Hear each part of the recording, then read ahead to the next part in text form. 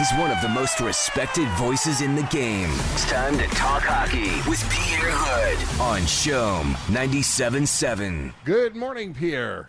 Good morning, Terry. How are you today? I'm fine and dandy, sir, and I'm in, I'll tell you, I've been watching the F1 series on Netflix, and I'm so geared up from watching this series and anxious to talk F1. Well, you actually led me to start watching the third season, and I am 3 episodes deep into the third season, and although I know most of those stories, it's always interesting and fun to watch those stories in hindsight, but from the inside, right? So well, I tell you, I finished last night. I finished the Grosjean episode, and I'm telling you, oh boy, is that a powerful episode, Pierre. Strap yourself in for that one because Netflix did such a wonderful and tasteful job, and it's Grosjean and his wife and that whole story of that accident is just so powerful. I said to a friend of mine last night, I think even if you're not an F1 fan, you would enjoy this documentary.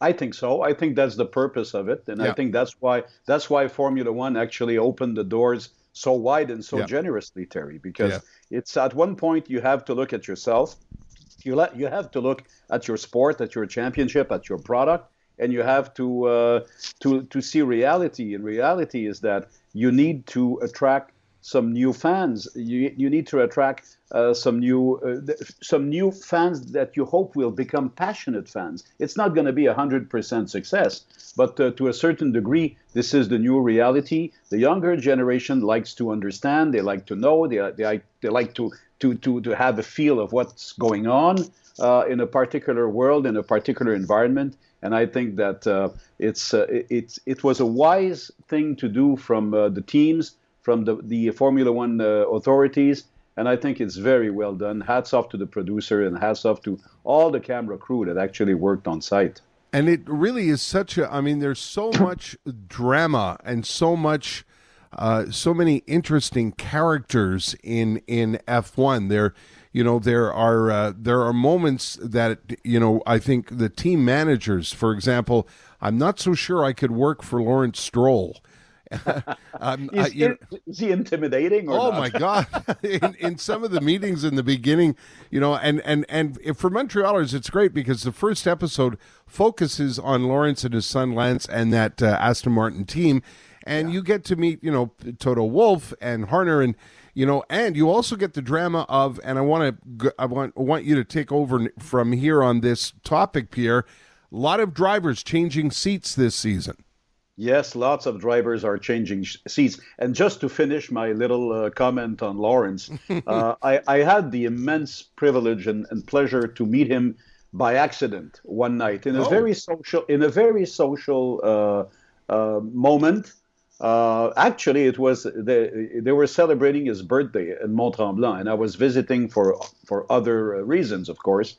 And he's the most charming man in the world, the most simple man, very heartwarming. But business is business with Lawrence. Absolutely. And business is business in Formula One. So to answer your question, Terry, if you go from 1 to Z, there are actually 1, 2, 3, 4, 5, 6, 7, 8, 9, 10, 11 drivers involved in some sort of movement since the end of the last championship. Isn't it quite amazing? It is quite something. And the other thing, too, is the age of these guys. Pierre, they're just getting younger and younger. Oh, yeah. It makes us feel old, Terry? It sure does. But when you think of F1, these are, 20, 22... the only 20 or 22 people on the planet. That's 20. How competitive it is. It is. It's 20 drivers plus, of course, a reserve driver or a third driver per team. Some teams don't even have officially a third driver, so they will go to freelancers if needed, as you've seen with Nico Hülkenberg last year, right? Yeah. So quickly, Sergio Perez from Racing Point to Red Bull, Sebastian Vettel from Ferrari to Aston Martin, Carlos Sainz from McLaren to Ferrari, Daniel Ricciardo from Renault to McLaren, Fernando Alonso from retirement to Alpine, / also known as Renault. They are bringing back, Terry, the memorable and legendary Alpine brand to their sports program. Yuki Tsunoda from Formula 2 to AlphaTauri. A certain Mick Schumacher, Terry, from Formula 2 to Haas. Nikita Mazepin from Formula 2 to Haas. And then those who have left the Formula 1 stage. Alex Albon from Red Bull to third driver with the team. And Romain Grosjean and Kevin Magnussen are gone to other series. Grosjean will compete in the road courses part of the IndyCar series, and Kevin Magnussen is running in the sports car program in the United States for Chip Ganassi. So that's the movement we've seen since last season. This is pretty spectacular. I can't believe Grosjean is going to get behind the wheel again. I really can't. On road courses, though, I'm so glad that he's not going for that crazy environment of ovals. And you know what? What I love about IndyCar is that open wheel doesn't belong on those small ovals, Terry. Those high banking small ovals. And IndyCar is realizing that they have to shy away from those dangerous tracks. And I think that Romain Grosjean is wise enough to move away from those extremely dangerous tracks. So he's going to settle for road courses.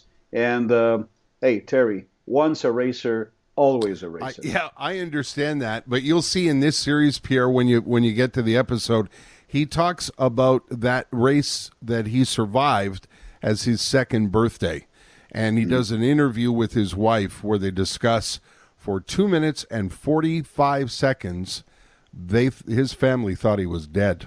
Yeah, well, I'll tell you what, I've been through those dramatic moments a few times in my long career in car racing, and I thought I was witnessing also a fatality, sadly again. Yeah. But as I say so often, Terry, the guardian angel of car racing is there more often than none. Thank God. Let's say that. I forget who it was, but one of the drivers said, "That's who we are. We're crazy and we have to race." Yeah, and they and somehow and somewhen, especially somehow, they managed to forget about it, go back into the cockpit and do what they love best. Well, that's what happened at that race. After they got the fire out and the mess cleaned up, all those other guys had to get in the car and drive. Well, there you go. It's crazy. And it is crazy in a way, but at the same time, this is why those drivers are the best in the world, and that's why they belong in Formula One, all of them. Yeah. Let's talk about Montreal. What do you think, Pierre? Well, I heard François Dumontier in l'antichambre last night. I would say my level of confidence is not that high for June, but then again, I'm not speculating. I'm just trying to read between the lines that François was generous enough to share with our viewers last night. And we're going to have him, actually, Terry, in one of our pre-race shows this weekend. So we'll have the opportunity to see if something new happened the last 48 hours. I think that the biggest thing against Montreal is the time factor. I mean, mid-June comes really fast. Yeah. And as you know, our track is not a permanent facility. You have to build up and down all the time. Well, not 100% of it, but a big part of it. Right. And François said Easter weekend is probably the deadline. Well, I'll tell you what, Terry, Easter weekend is next weekend. Yeah, it's going to be. So the thing is, and we all know that governments cannot actually fund the whole event if it goes through without spectators. Now, the other problem is that if you dream or hope to have a sufficient amount of spectators on site in June, is that feasible in terms of safety, in terms of public health? And then, if yes, could there be enough tickets sold in order for François Dumontier to at least break even for this 2021 edition? The other question is that is it feasible to figure out a postponement until October and try to tie our Grand Prix with the Austin Grand Prix and the Mexico Grand Prix? Well, those questions are very relevant, but the answers are not so automatic because you would have to reshuffle the whole calendar in September and October, and I think it's already jammed on that particular time frame. So it's just my personal feeling, and I'm not saying that I have the insight. I'm still dreaming. I'm still praying, but I think it's a very remote possibility as we speak this morning. Yeah, it's a long shot, and I think even the F1 circus itself is going to have trouble traveling in the next couple of months because Germany is on lockdown, and Austria. I mean, they're gonna have some trouble traveling, and I would imagine they're going to avoid cross-Atlantic traveling for a while. Well, there you go, and as Francois pointed out yesterday. They're going to try they're going to try to stick to the 20 race calendar as much as they can. Right. So there is probably a replacement solution for the Montreal weekend. But obviously, if there is such a replacement, I think it's pretty easy to understand. It would be somewhere in Europe, and certainly not across Atlantic or going to Asia or any travel as such. The season, either way, the season does start in Bahrain this weekend, correct? Actually, we are just done the last minute with the morning session in Bahrain, and a certain Max Verstappen is on top in front of Valtteri Bottas. Lando Norris for McLaren is third. Oh, well, cool. Good for him. In front of Lewis Hamilton. Charles Leclerc on Ferrari is fifth. And Sebastian Vettel and Lance Stroll are only 12th and 13th for Aston Martin. Now, mind you, Terry, this is one of the big changes this year. They only run for 60 minutes as opposed to 90 minutes. So the whole program is changing dramatically from last year. I mean, 30 minutes, it's 1/3 of the session, actually, that is cut by the new rules. So it's a big change. So you don't want to read too much into what we're saying here. But the bottom line is, all the indications are we will have, from the first race, a magnificent battle between Red Bull and between Mercedes, and namely Max Verstappen and Lewis Hamilton. So that is an amazingly exciting perspective for all of us. Going to be fun to watch, and I hope Netflix is there watching it all. When do we get to watch this weekend, Pierre? Okay, well, we do have a pre-qualifying show for you at 10:30, and we will extend our pre-race show to an hour show starting 10 a.m. on Sunday. So those are very friendly hours, Terry. They are. Because it's, I remind you, in Bahrain, it's a night race over there. So so that's pretty convenient for all of us in North America. Okay, we'll see what happens with the NHL on Sunday so that we'll have time to talk about that on Monday, Pierre. I hope you have a great race this weekend, good weekend, and hope you're back Monday morning.